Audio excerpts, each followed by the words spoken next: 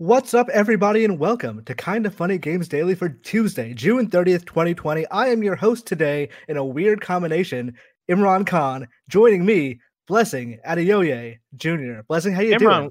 What's up? How's it going? We usually don't do this. We usually don't do this. You guys were you got it from a slumber just now because you were just covering some dreams. Yeah, exactly. Yeah, no, me and Greg did good. That was good. We were covering DreamsCon. We were doing a live reaction to it that you can catch on the Twitch VODs if you want to. It was a good time. Dreams is one of those games where it came out, and I think there was a community there for it. Like me, I loved it. Greg loved it, and over the year, excitement has kind of dissipated in a way that's kind of been kind of unfortunate because that's kind of just what happens when newer, bigger games come out. And you release an early access, so that kind of takes away a little bit from the final release. Yeah, exactly. The actual launch of the game didn't have that big pop. It didn't have that big push, and so they've essentially been doing these streams where earlier in the year they did like a Dreams Awards kind of stream, and this one was more so like a dev showcase, and they've been pretty fun. They've been pretty cool. They announced PSVR for that today, right? Yes. Okay. They did announce PSVR. I figured that was going to be coming down the line at some point. It's just odd they didn't make it at launch, but cool. It's cool that it's coming now. Yeah, coming out July 22nd, and it's one of those things where when Greg brought it up to me on stream, we kind of had the question of, all right, did it already come out? Is this a thing that we just didn't realize is already there? And yeah, no, it seems like it's coming through. And I'm excited to check that out because what they showed in the trailer actually looked cool as far as what the VR features are and what that can entail. There's a kind of funny Dreams community. I've seen them make things. I don't know if they're still making things. But here's my challenge to the kind of funny Dreams community. Make a game called The Roper Report. Whatever that game is, it needs to be thematically like that. I just want to see a game called The Roper Report. I'm down for it. Please. It could be a Highwire game. Whatever it is, I want to see your interpretation. Maybe a twin stick shooter. Or you can make it Tetris, but the pieces are us. You know what I mean? 8-bit pieces of us. If we get back in the studio, can we get the green screen and just make the Tetris pieces? Okay, now I'm in. When Kevin said that before, I was like, I don't know. I will go to the studio and we'll stay 6 feet apart and we can do this now if you want. That's all I'm saying. The idea that I'm just doing the straight line like this, and Greg is doing an L shape with his body, and then Tim is doing some kind of figuring out how to make the T. I don't know how that works, but Tim's making like a T shape like this. I'm into it. I like it. Here's the thing: when Salty Bet was a big thing, I wanted to get a green screen and just make my own fighting game character. Because I feel like it's a reasonable process. You just make the poses and take the pictures and green screen everything out. Are you talking like a Mortal Kombat? Yeah, like that. Fighting style? Like that.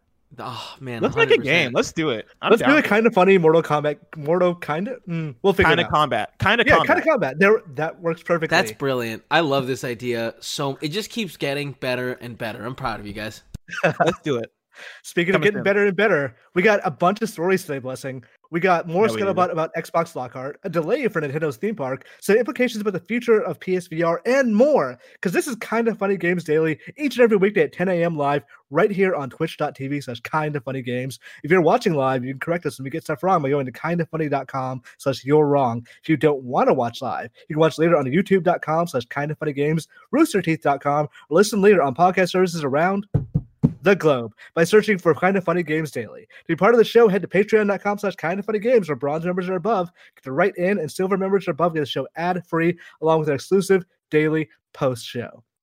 For a little bit of housekeeping real quick, thank you to our Patreon producers, Muhammad, Connor Nolan, and Blackjack. Today, we're brought to you by Brooklyn, but Blessing will tell you about that later. I will. For now, let's begin with what is and forever will be the Roper Report. It's time for some news. We got 7 stories today. A baker's dozen! It sounds like you're saying it like falling off a building. That's because he is. Kevin will go very far for his art. Kevin goes far for the show. Kevin puts his life on the line to keep the show floating, and I love it. It's good Foley work. All right, so the Xbox Lockhart, we all know what that is, and if you don't know what that is the supposedly existent cheaper version of the Xbox Series X. Xbox Lockhart is intended to release after Series X. This is from Thurrott.com. It's written by Brad Sam. Initially, the console was going to be announced in June, but the latest reports say August. But I, said Brad, can't independently verify that yet. Here's a fun fact, though. The original launch plans for Lockhart was that it was going to be released in mid-October. That may not sound all that surprising, but Anaconda, the Series X, was going to release in late August. Clearly, plans have been adjusted based on COVID-19. No surprise that those dates have slipped and that the announcement timeline for Lockhart has been more fluid than what we've seen in previous years. That's why it's a bit hard to lock down the exact date, but the announcement should be coming sooner rather than later. So we're in a bit of a flux with current Xbox hardware announcements. We know the Series X exists. They've not officially in any way confirmed Lockhart, but it does seem to be the worst kept secret in the world right now. But now Brad Sams is saying we would have gotten let me read this to make sure I'm not messing this order up. Going to be announced in June and release reports say August. So now we're looking at an August announcement for it. The original launch plans for Lockhart was going to be released mid-October. That's after Series X, which is intended to have been released in late August. That's right. All that sounds wild to me. Like in a way where I'm like, I trust Brad Sams as a reporter here. But if you came to me and told me that the Xbox Series X is going to come out late August and you're going to get the Series S or the Lockhart in September, I'd be like, all right, why? Like that doesn't sound like a thing that makes sense. Because all of our predictions have been, all right, yeah, November makes sense. There was that quote unquote leak, and I'll give them the benefit of the doubt that this is just a mistake. Where earlier in the year the Microsoft website updated to say Thanksgiving. But it had art. I don't understand how you can make a mistake with art. Like they actually physically put the word Thanksgiving as part of the thing. Yeah, but also I believe they have been using the word holiday to describe the release window, and so August doesn't really make sense if you're saying holiday. And so I don't know how much I buy that. I do buy the idea that Lockhart exists because it's been kind of an open secret. Lockhart coming out after the Xbox Series X, I think, is the most interesting thing here because, in a way, I could see that making sense. Like, I don't know. Now that we have the PS5 announced and we have the PS5 and the PS5 Digital Edition that are both assumably coming out on the same day, I guess now it kind of make less sense. But in a world where we don't know that, in a world where PS5 is just coming out and being the PS5, Xbox Series X coming out on a date and then them following up with a different SKU of it, let's say months later, in order to drill down the fact that Xbox Series X is the one that we want to push hard because that is what we see as the most powerful console. That is what we see as the most ideal experience. That's what we see as the point in which we want to get you in for sure. And then following that up a bit later with, all right, now here's Lockhart for those that couldn't afford that first one, or for those that didn't want to chalk up the cash for the first one. Here's this scaled down experience that we're treating as somewhat of a lesser experience because we want you to experience these games the best way possible. I feel like it makes sense from that perspective, but other than that, like, this is all interesting to me. So in the story, he actually does go a little bit into the idea of the lesser experience of the Lockhart. And the way he puts it is that all the technology that's in the Series X is going to still be in Lockhart, in that like it's still going to have ray tracing, it's still going to have a much better processor, all that jazz. The difference is mainly going to be if you want 4K, you get the Series X. If you want 1080p, you get the Lockhart. That seems reasonable, especially in the way that Microsoft is trying to blur the lines between generations. So I could see them going like, it's not necessarily a lesser experience. It's you don't have a 4K TV, you're not going to buy a 4K TV, or you don't care about it that much. Here's something you can afford. Yeah. That said, like, COVID, I'm sure, has thrown off plans in that sense, in more than just like manufacturing and design processes. I'm sure they're looking at, say, the way like unemployment numbers and things like that in a way that like, are people really going to be able to afford, or will they, if we put the more expensive system out first, will people buy that, or will they just wait for the least expensive one? And if that's the case, why not just release them simultaneously?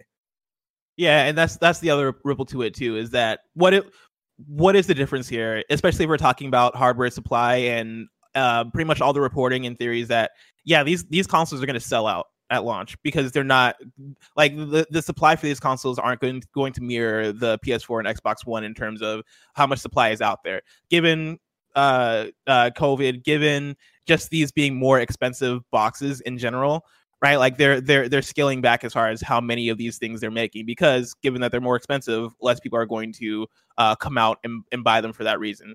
Yeah. And so that being the case, doing that staggered option, I don't know how much sense that makes for them in terms of, I guess, selling through, because you imagine that the way they're looking at it, if they are looking at it this way, everything's going to sell through. Like everything's going to sell out, and so why even stagger them if that's going to be the case? Yeah, and even personally, I'm someone who owns every system and will continue to own every system.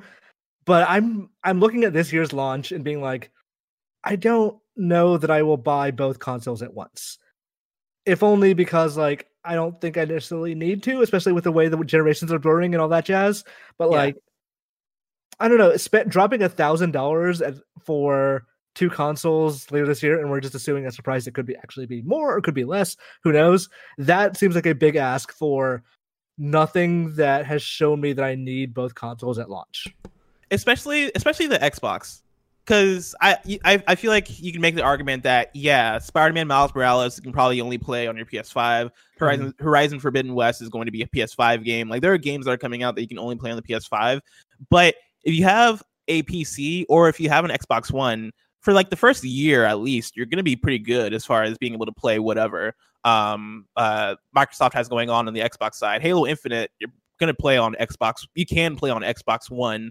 Hellblade: Senua's Saga, it's going to be on PC. Like pretty much all of the first party Xbox stuff comes out on PC for the most part, with like rare exception. I don't know if I'm sure that there might be 1 or 2 exceptions. I can't even think of them right now. I only ones I can think of are on PC and not on Xbox. Yeah, exactly. Like the ones that I'm thinking of are I think that Gears Tactics. Gears Tactics, like that came out on PC first, and I think that might even still be coming to Xbox. I'm not sure. It is at some point, but right now it's only on PC. Yeah, and so I think there's a less compelling case if you're a person that plans to buy both consoles to get Xbox right off the bat. That said, Lockhart could be that thing, right? And especially depending on what exactly it is, because there have been multiple theories. I know Tim has been predicting that. What if it is just a streaming box? What if it is a thing that you can get in for $100? That could be a very compelling case for so many people if they just want to hop in and play games and not want to make it rain in the Microsoft Store, which I guess rest in peace the Microsoft Store. But yeah, like depending on what Lockhart is, that could be a defining factor for so many people as far as what that purchasing decision is. Wherever it scales, right? If it's a $200 thing or a $300 thing, depending on how much weaker it is than the Xbox Series X, all that stuff comes into play, and all that stuff I think is going to be big in that decision for people. Yeah, to be clear, like this is by intention. This is Microsoft designed for this coming thing, is they don't want you to necessarily feel pressured to buy a new system. They are fine with you staying with an Xbox One or buying a cheaper one or whatever, as long as you're in the ecosystem. That is their entire game plan. So it's hard to compare them and Sony, but at the same time, like as somebody that will be going to a Best Buy or whatever, or ordering online at the end of this year, being like, what system do I want?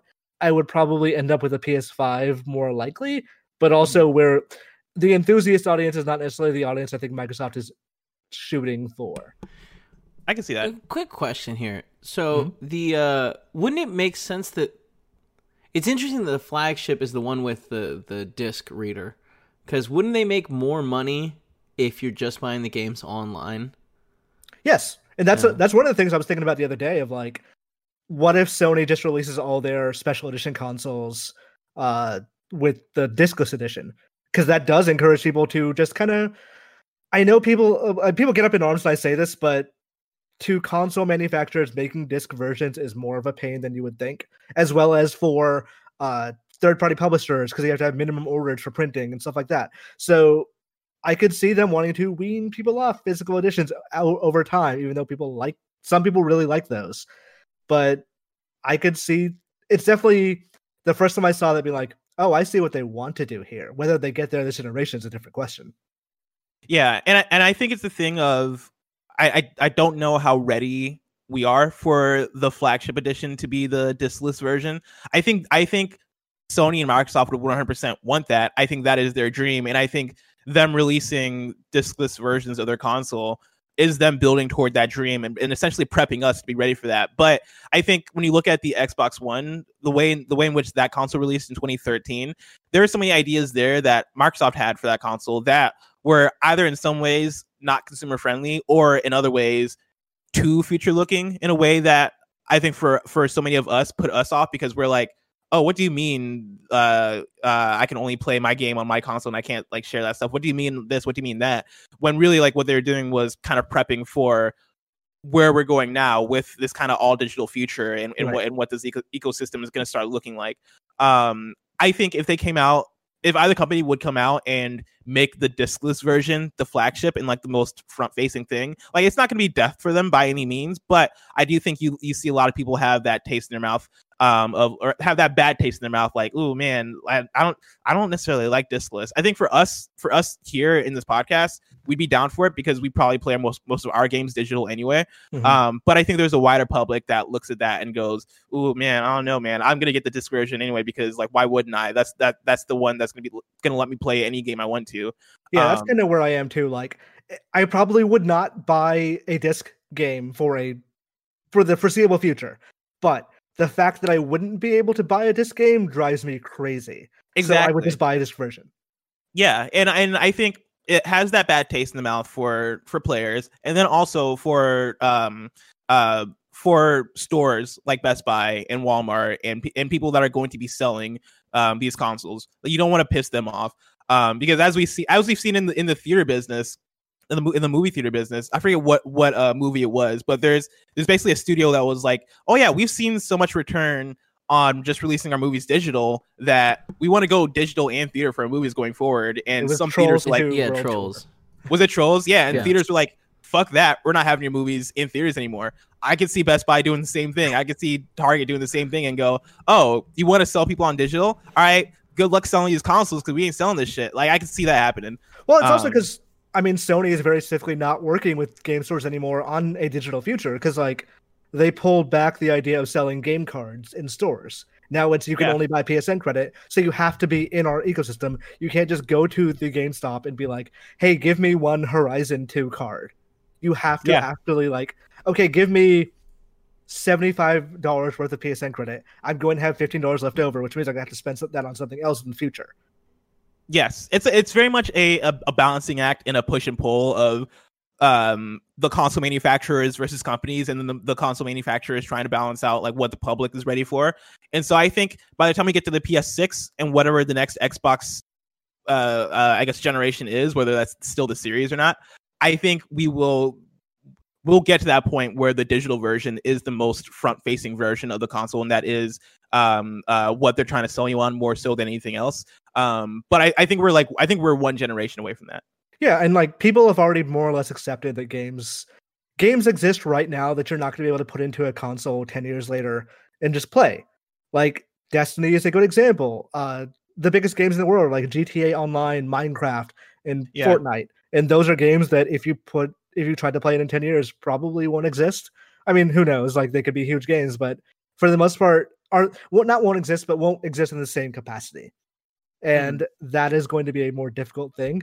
But speaking of Fortnite, they actually just ditched their early access label, and they're actually slowing development on the other half of the game that no one talks about, the Save the World thing. This is from IGN by Jordan Ullman. Fortnite is finally shedding its early access test, and as a result, development of its original Save the World PvE mode will slow down. The news arrives after 3 years of development, during which the game has become quite the phenomenon after it pivoted from its initial Horde mode to Battle Royale. Recent months have even seen it boasting virtual concerts and Star Wars collaborations. I cannot read today. Hold on. Star Wars collaborations. Man, that's me every day, man. Something only one of the world's most popular video games can carry off. I'm going to blame Jordan Ullman for using words that are too hard for me. It's entirely his fault. Collaboration is a long word. Collaboration is a long word when you're just reading it for not for the first time, but for like just going through like Wait, no? When you don't expect it, when it comes from left field, you don't expect the word collaboration. Collaboration throws you off. See, the thing people don't realize about reading these things is that when you're already on tilt, it becomes just exponentially worse over, like, as you go through. It's like, oh, I just messed up the word 4 words ago. I'm going to mess up the next big word. 100%. In a post on Epic Games blog, the development team revealed that Save the World's main story is complete, but that it will endure as a premium experience instead of being free to play. Fortnite players considered to be founders, those who purchase the game at full price, will have their founders packs upgraded as a result. Save the World mode won't be able to support all upcoming Battle Royale cosmetics, but existing player libraries will remain intact. As Save the World winds down, its content will rotate for replayability purposes. A new Ventures mode is coming to the game too, which will feature new season-long excursions and zones with new and unique modifiers to tackle. Players can take part in these ventures to progress through the levels, pick up venture-specific rewards, and upgrade their items to their personal collection. So, I'm shocked it took this long for them to do this.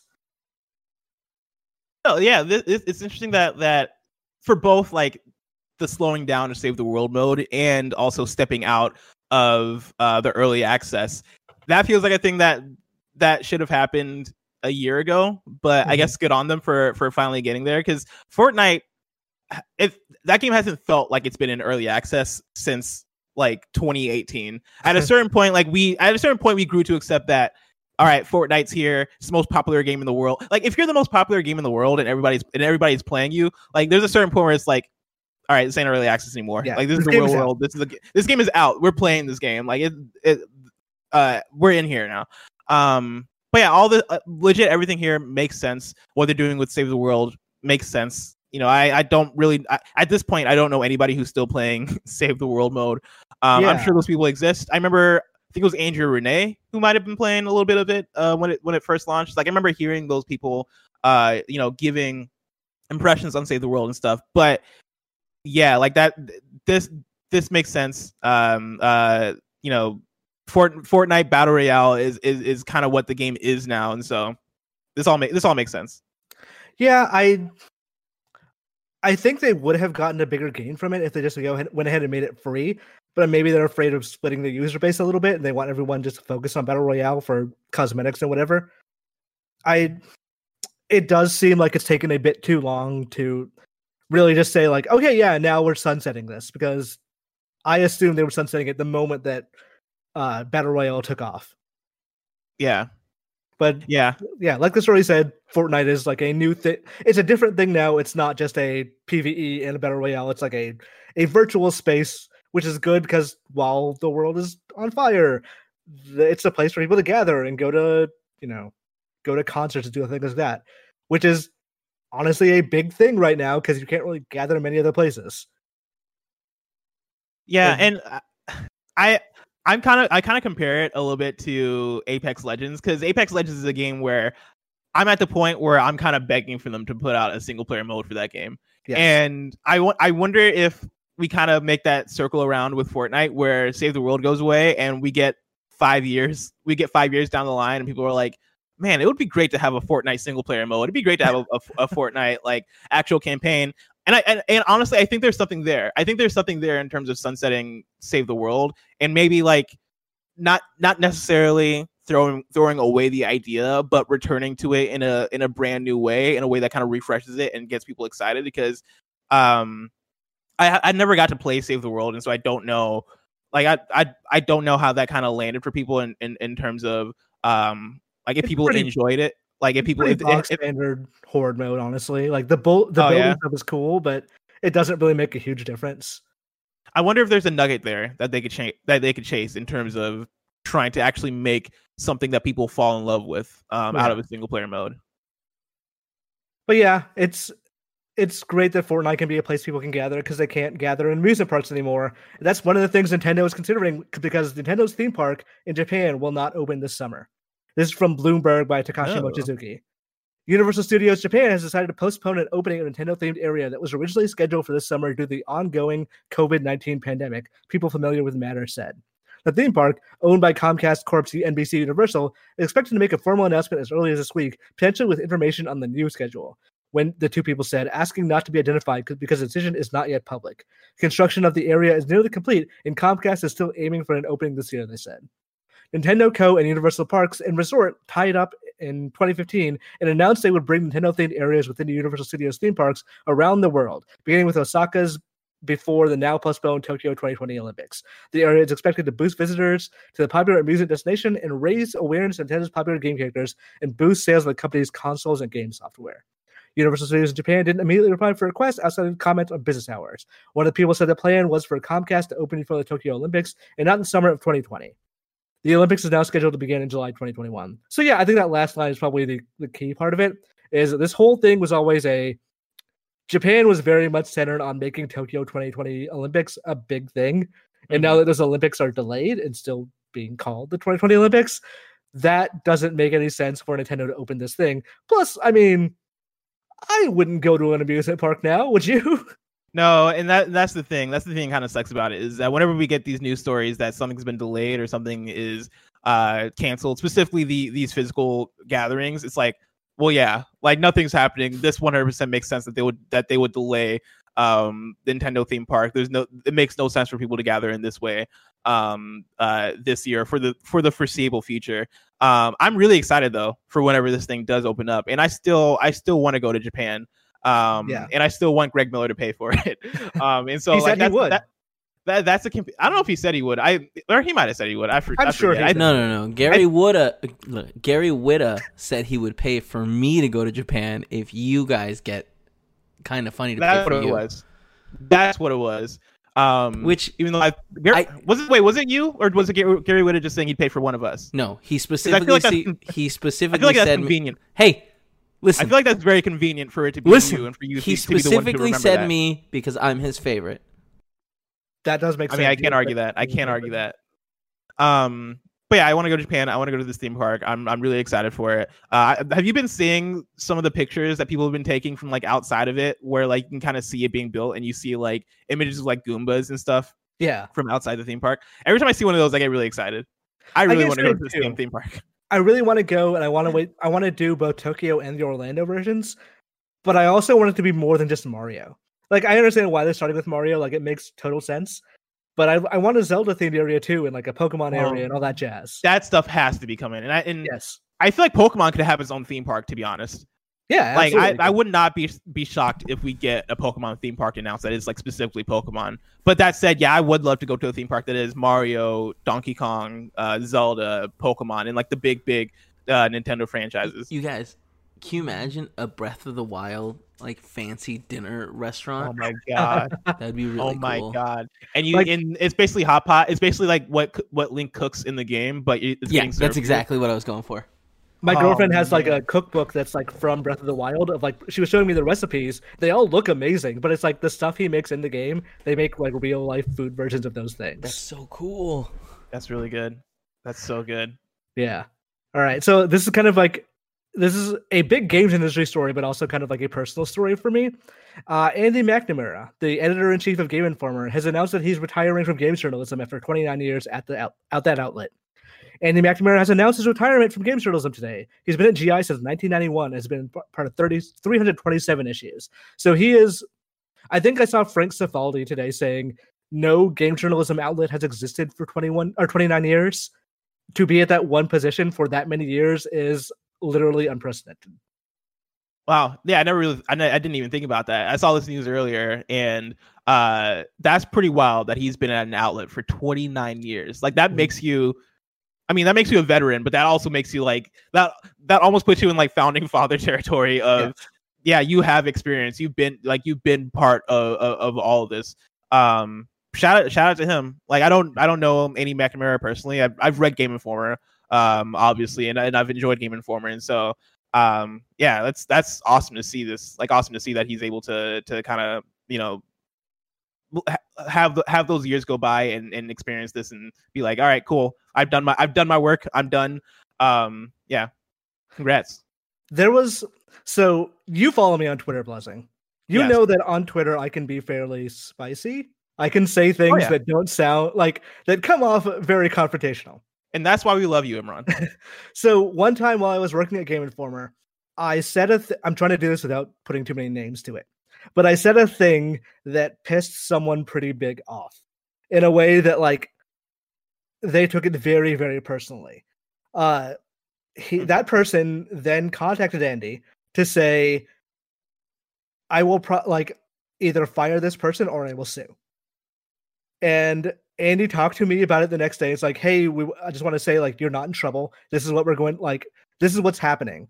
And I talked to, like, the whole thing lasted a couple of days, up to a week or two, I think.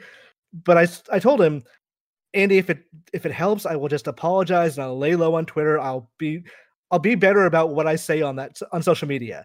And Andy's response is something I'm never going to forget. He says, nah, fuck that. We don't negotiate with terrorists. And awesome.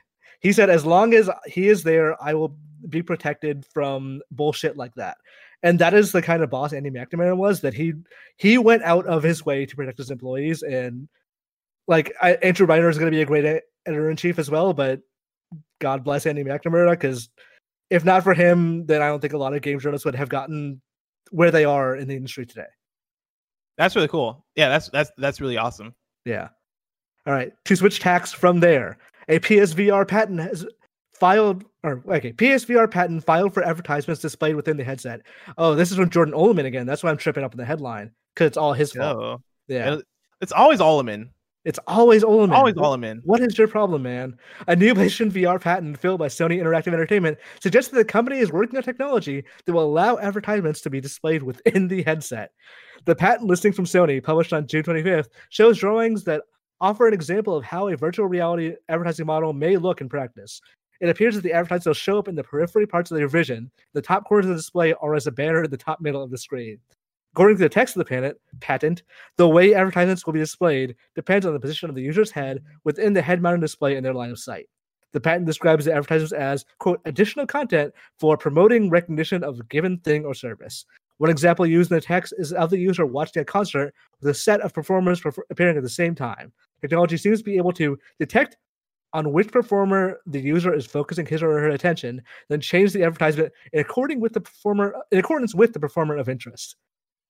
Oh, so I don't like this. This is some dumb bullshit dystopia thing, but it reminds me of that old, I want to say it was a Kinect patent, of how to advertise to people and get them to physically interact with the ad. Do you remember the thing I'm talking about, where a guy he stands up from his couch and yells at McDonald's and the advertisement stops? Oh no, I've not heard that. That's messed up. I will have to show that to you at some point, but it's hilarious.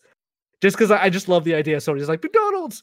And this, I don't think they would ever go through with this, but it's smart. One, it's cool to know that they're patenting PSVR things, because that kind of throws Greg Miller's theory out the window that they're not working on a PSVR 2.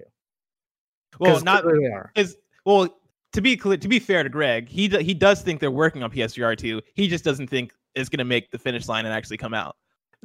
Possible. I could definitely see that. But who knows if this is one of those things that helps them be like, yeah, not many games sell for it, but we can advertise to people. Yeah, and I think that is a bigger thing, right? Like, because you would assume that, yeah, this is them thinking about the future of VR in a very, very heavy way, and this is them thinking about how to monetize VR, and whether or not this actually makes it through. I don't think this is going to make it through. This very much strikes me a lot like when they patented the sweat stuff for the PS5 controller earlier in the year, where they patented like the essentially the controller will be able to measure how much you're sweating and how much like physical exertion you're making in order to measure that within a game. That this strikes me as very much in the same realm of weird stuff that they're probably prototyping and just throwing at a wall to see what works, and this will probably not actually make it through. The idea, though, that you could get basically like cookies based off of what you're looking at in like I'm watching a concert in VR, and because I'm focusing on I don't know, man, is Common and Kanye are performing, and I'm focusing on Common more than Kanye, and now I'm getting cookies based off of Common's new book that he just released. That to me sounds like a weird dystopian thing that at all levels I'm not okay with. I don't like, but also I feel like we're already here in so many ways, and so whatever. Plus, it's just more of what you like. Let the computers do what they do best, you know? Yeah, but like, do you know how much money I've been spending on Postmates? And it's all because of cookies, man. It's because they know what to sell. There's plenty of restaurants near your house. Yeah, but I don't have to leave if I order on Postmates. And after KFGD, I get tired, and it's like, all right, do I want to spend 30 minutes? Take a nap. Yeah, I take a nap for 2 hours. It looks like it's Sony that put that patent out. Okay, that was a Sony patent. Yeah. So the McDonald's patent was Sony, which is still hilarious. Yeah, the figure 9. He's got his arm raised. It looks like he's like shouting it. Yeah. Well, he has to shout McDonald's to get rid of the ad. That's fucked up. I like it. I think it's cool.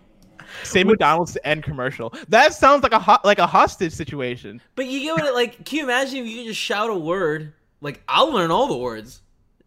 Just end all the commercials. No, man. I'm all about that. And maybe I'll get that's some the equivalent too. to when you're getting bullied in high school and like the bully is like, say uncle, say uncle. That's literally the equivalent to what's happening in this patent. No. Your phone's already listened to you, Blessing. It's not that different. Hey, Blessing, ever try to get your phone to show you stuff? Like, you were like, man, I really want to get an ad for like night table with a refrigerator in it. So you just start talking about it and hope that the Instagram puts it out there? Dude, I don't know what you're talking about, but I do have an ad here for McDonald's, which is kind of weird. I don't know. I don't know what's going on here. A friend and I once were walking in a mall that neither of us had ever been to, and we saw a name of like a store called like, I want to say it was like Ghost Skin or something like that.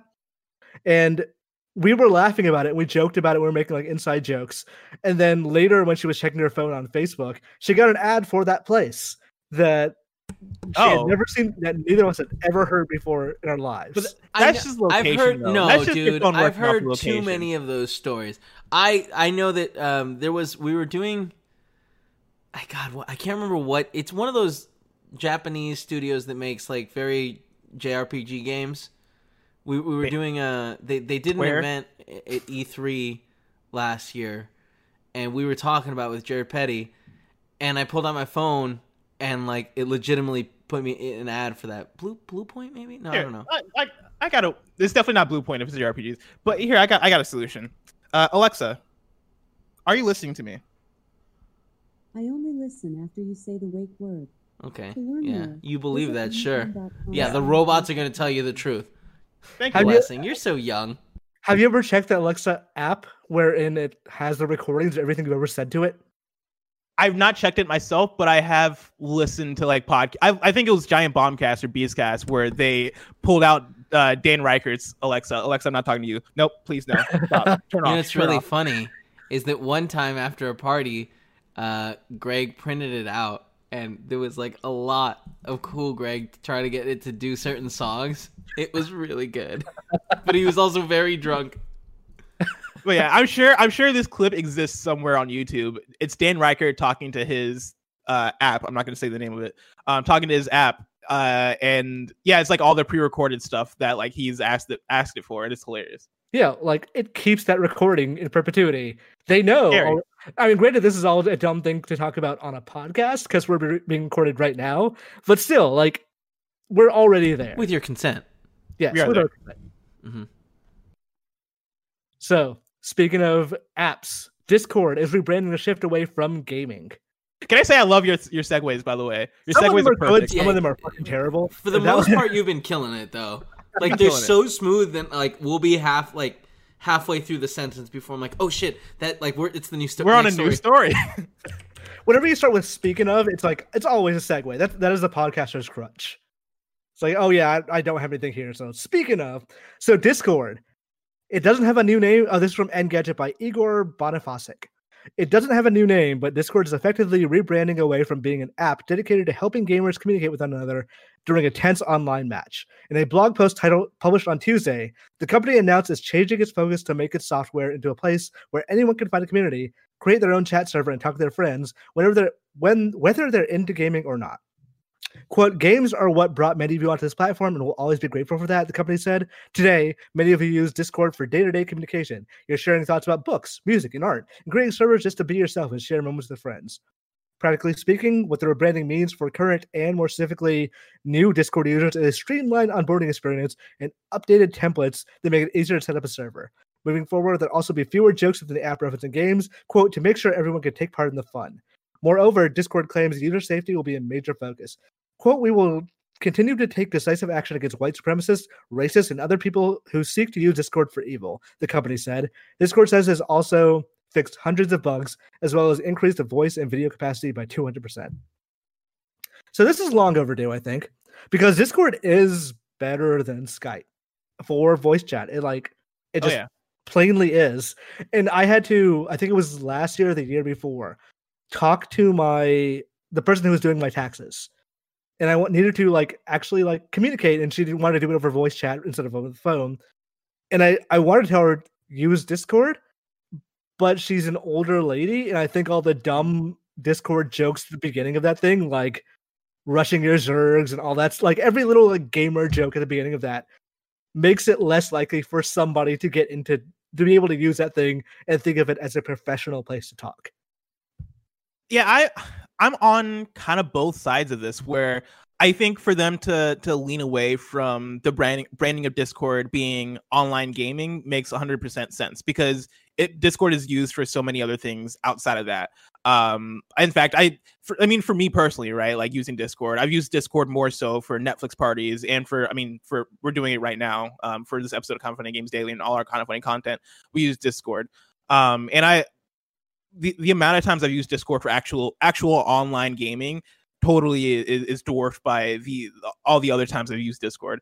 And so it makes sense for them to lean off of that. But I do think there is something special there in terms of Discord's connection with gaming communities, which I wonder what their balance is going to be here in terms of leaning back from that, because, there's so many Discords I'm a part of that are gaming community specific Discords. Like I'm part of the Kind of Funny Discord. I'm part of the OK Beast Discord, and I'm looking right now trying to see what other Discords I'm part of. I'm part of Irrational Passions Discord and Wolf Den Discord, and Discords that are built off of different gaming communities, because that's one where kind of Discord started, but also I think that's where they found their bread and butter.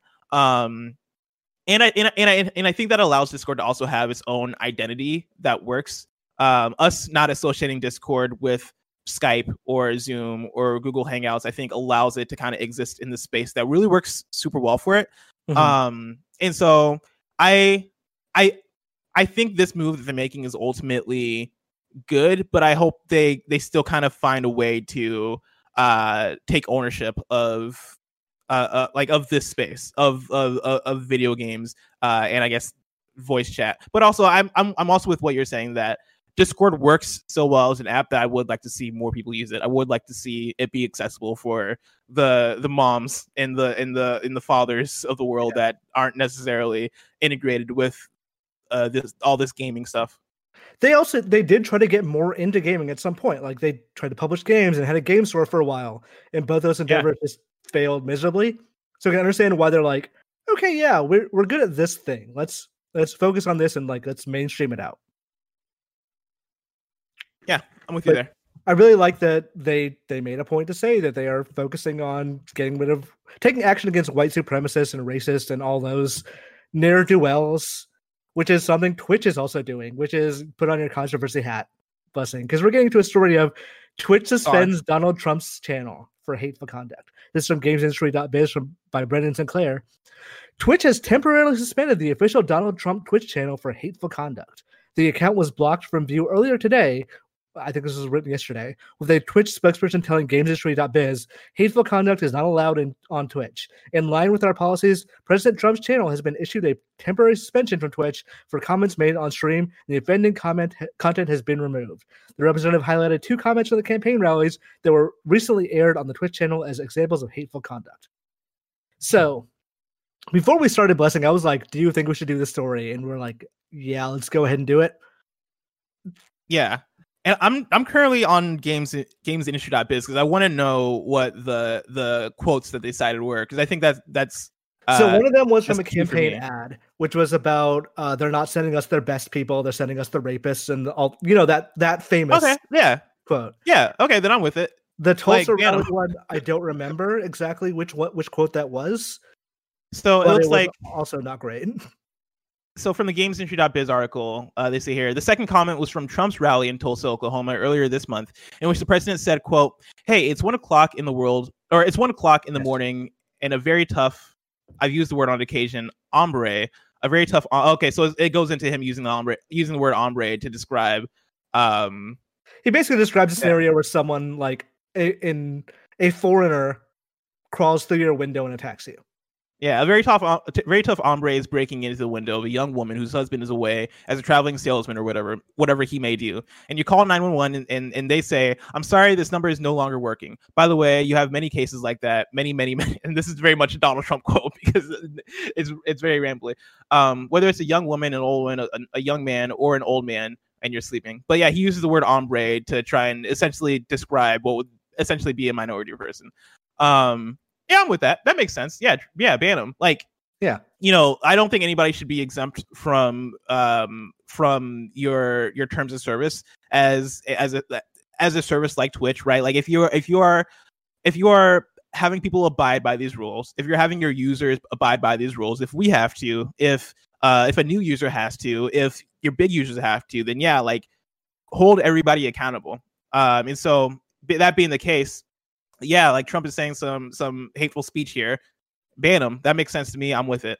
Yeah, and I know it's come up in other kind of funny stuff recently, but like, I don't know if it's come up in KFGD, but fuck Donald Trump. Fuck people who support Donald Trump. If that's the wagon you want to join, then we're fine not having you here. Yeah, and I highly recommend people listen to the Kind of Funny podcast, last week's episode. I legit just got done listening to it last week, and they get very much into the nitty-gritty of talking about the community and essentially how everybody has different views, everybody has different politics, everybody has different opinions on things, whether it's games, entertainment, politics, and all that stuff, right? They go into detail on basically where we stand as a company as far as, who you want to support, what we're cool with, what we're not cool with. And it's not a thing where it's like, all right, if you're a Republican, you're not allowed to listen to our content. If you're this or that, you're not allowed to listen to our content. Like, it's not necessarily that. I think where we basically stand is, if you're with hate and you're with bigotry and you're with racism and you're with stuff that we're not, if you're with stuff that we define as just not okay, just a line that we're not cool with, then feel free to see the door. You're listening to a podcast right now with a black dude and a brown dude, right? It's me and Imran here. And if you're out here supporting racism, we'll be the dudes to tell you we're not with it. Don't listen to us. We don't want you here. And so that's kind of where we stand with it. Bless, I'm here too. Kevin. Wait, Kevin, you're black. We've had this conversation before. I'm just saying, I'm here, regardless of what race I am. Oh yeah, Kevin's also here. I just like the running joke that I think Kevin is white. Yeah, it's real funny. Keep making fun of my race. I'm joking, Kevin. I love you. I love you too, Kevin. Bud. But blessing November, which is when you should vote, and if you haven't registered to vote, register on vote.org to find out information about how you register your vote, is so far away. If I wanted to know what is coming to Mom and Grog House today, where would I look? I would go to the official list of upcoming software across each and every platform, as listed by the Kind of Funny Games Daily Show host each and every weekday. Yeah. Love it. Out today, Legend of Heroes Trail of Cold Steel 3 is out on Switch. Little Town Hero, which has a boppin' soundtrack by Toby Fox, even if the game itself isn't that great. But the soundtrack is amazing. The soundtrack is great. Yeah. It's out on PC. Hunting Simulator 2 out on PS4 and Xbox One. Strikers 1945 3 is out on PC. The Story Tale great name. Is out on Switch. 12 Containers is out on PC. New dates. Crisis Remastered had a leaked listing on the Xbox Store, which says it's coming out on July 23rd, 2020. So Look forward to that. Whoa. Deal of the day, the Xbox One Summer Gaming Sale includes a lot of Xbox One and 360 games for less than $15. So you could buy, let's say, Symphony of the Night, Dead Space, Alice Bandits Returns, a bunch of kind of their games that kind of, well, not all of them, but you can find games that kind of flew under the radar or were good that people don't talk about that much and are backwards compatible now for $4.99, for $5. That is less than the price of a coffee in San Francisco. All right, now it's time for Reader Mail. You can write into patreon.com/kindoffunnygames. You get a show ad-free. And speaking of ads, this episode of Kind of Funny Games is brought to you by by Brooklinen.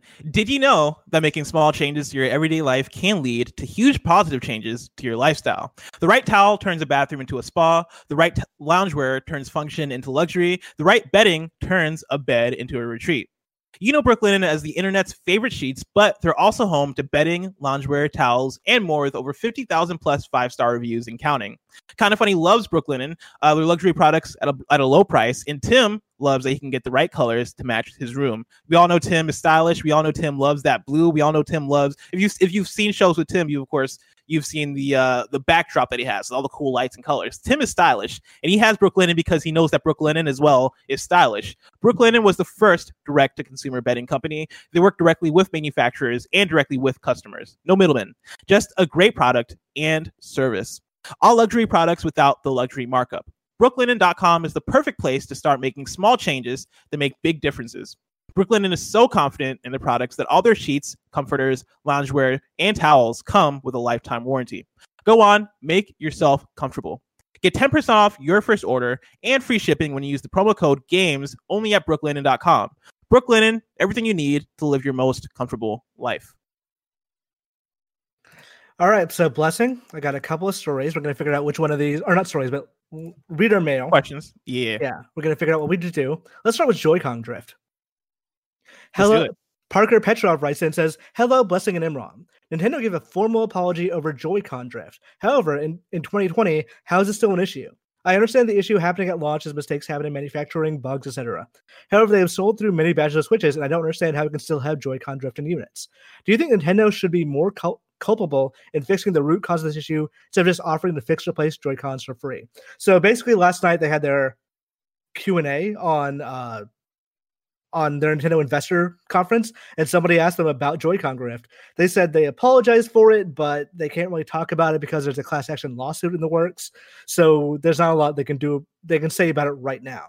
So that was their apology for it. Nintendo right now, even if you bought a new Joy-Con from the store that was manufactured yesterday, it would most likely still end up having that problem, which a lot of interesting. Which is like, over time, your analog sticks will start drifting more and more. I've never had this problem with the classic or the Pro controller, but I have it all the time with the classic or the original with Joy-Cons. The Joy-Cons. Yeah, because I have Joy-Con drift on both my Joy-Cons, and it is frustrating. It is it's maddening, honestly.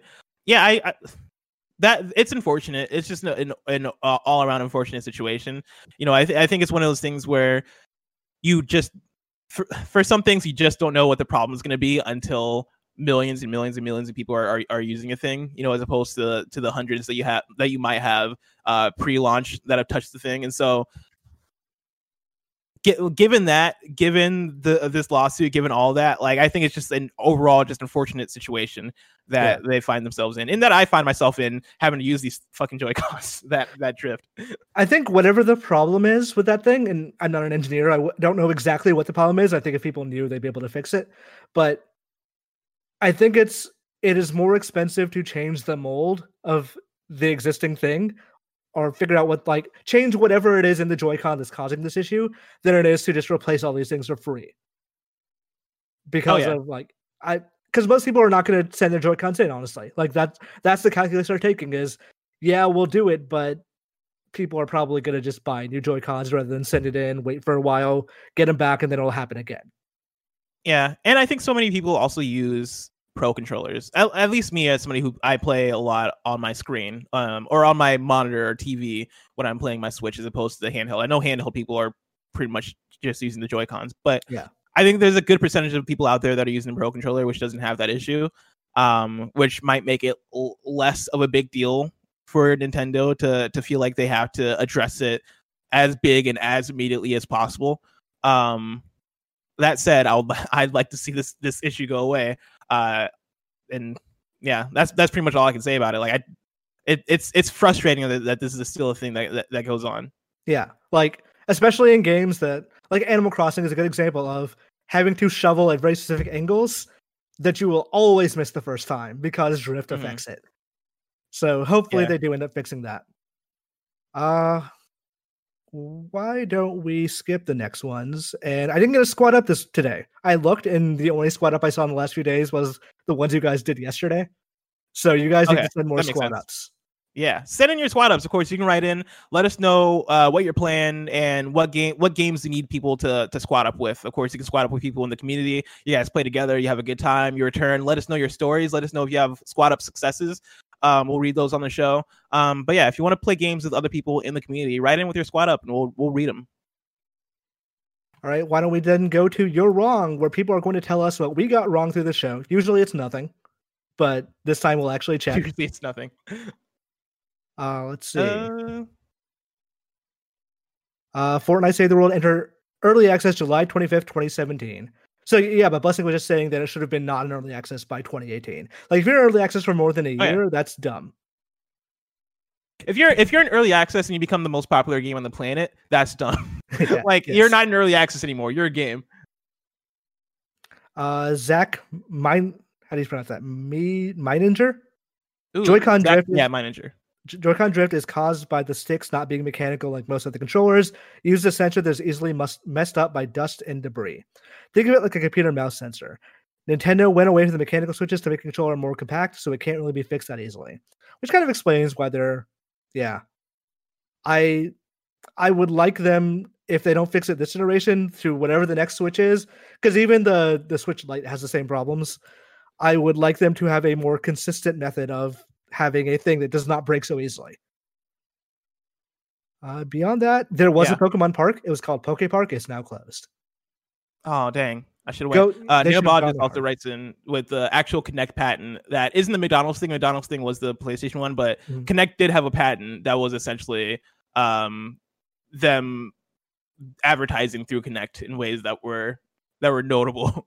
And so take with that what you will. Yeah, I remember them saying like, "Oh, it's a new realm for advertisements." And honestly, but it was a new realm in 2011. It's not a new realm now because now, like I said, phones just sort of do it.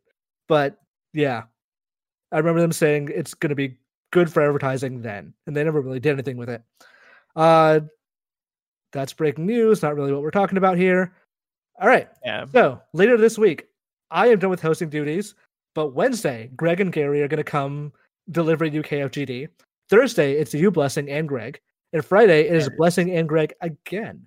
Yeah, it is. All right. Boo, more Imran. He's great. Hooray. Now it's time for the post-show. Supporters at the silver membership or above on patreon.com/kindoffunnygames. Get this. But until next time, Kind of Funny Games Daily.